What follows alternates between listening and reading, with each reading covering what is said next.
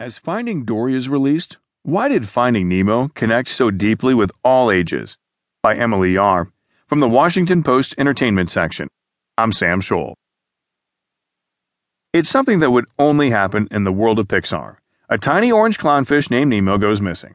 His father sets out to find him, and a movie about their adventure rakes in nearly $1 billion worldwide. Everyone knows the story of Finding Nemo, the 2003 animated smash that led to the highly anticipated sequel.